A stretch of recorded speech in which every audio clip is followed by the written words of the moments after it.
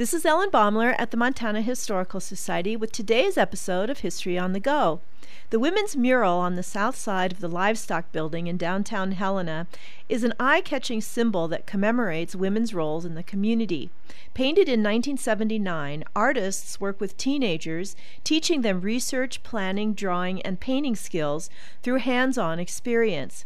Designed and painted entirely by women artists and women in the Helena community, it has become an important icon and gateway to the north half of the Walking Mall.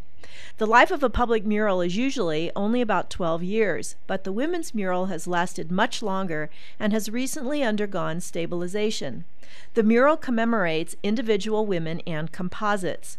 It includes generations of Native American women who knew this valley long before the first settlers. It includes the school teacher who brought culture and learning to the frontier, the homesteader who grew from a carefree young girl to a seasoned farmer, suffragists who fought hard for women's rights, and even the ubiquitous ladies of the evening. Champion bronc-buster Fanny Sperry Steele rides her favorite Pinto, musician M.J. Williams plays her guitar, and a modern housewife peers from her window.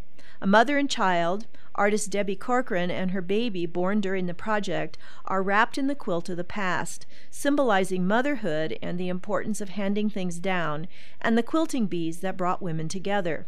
Finally, during the project, a solar eclipse profoundly affected everyone and is included to symbolize how one way of life eclipsed another. Next time you're downtown, spend a moment and enjoy the rich legacy of Helena women.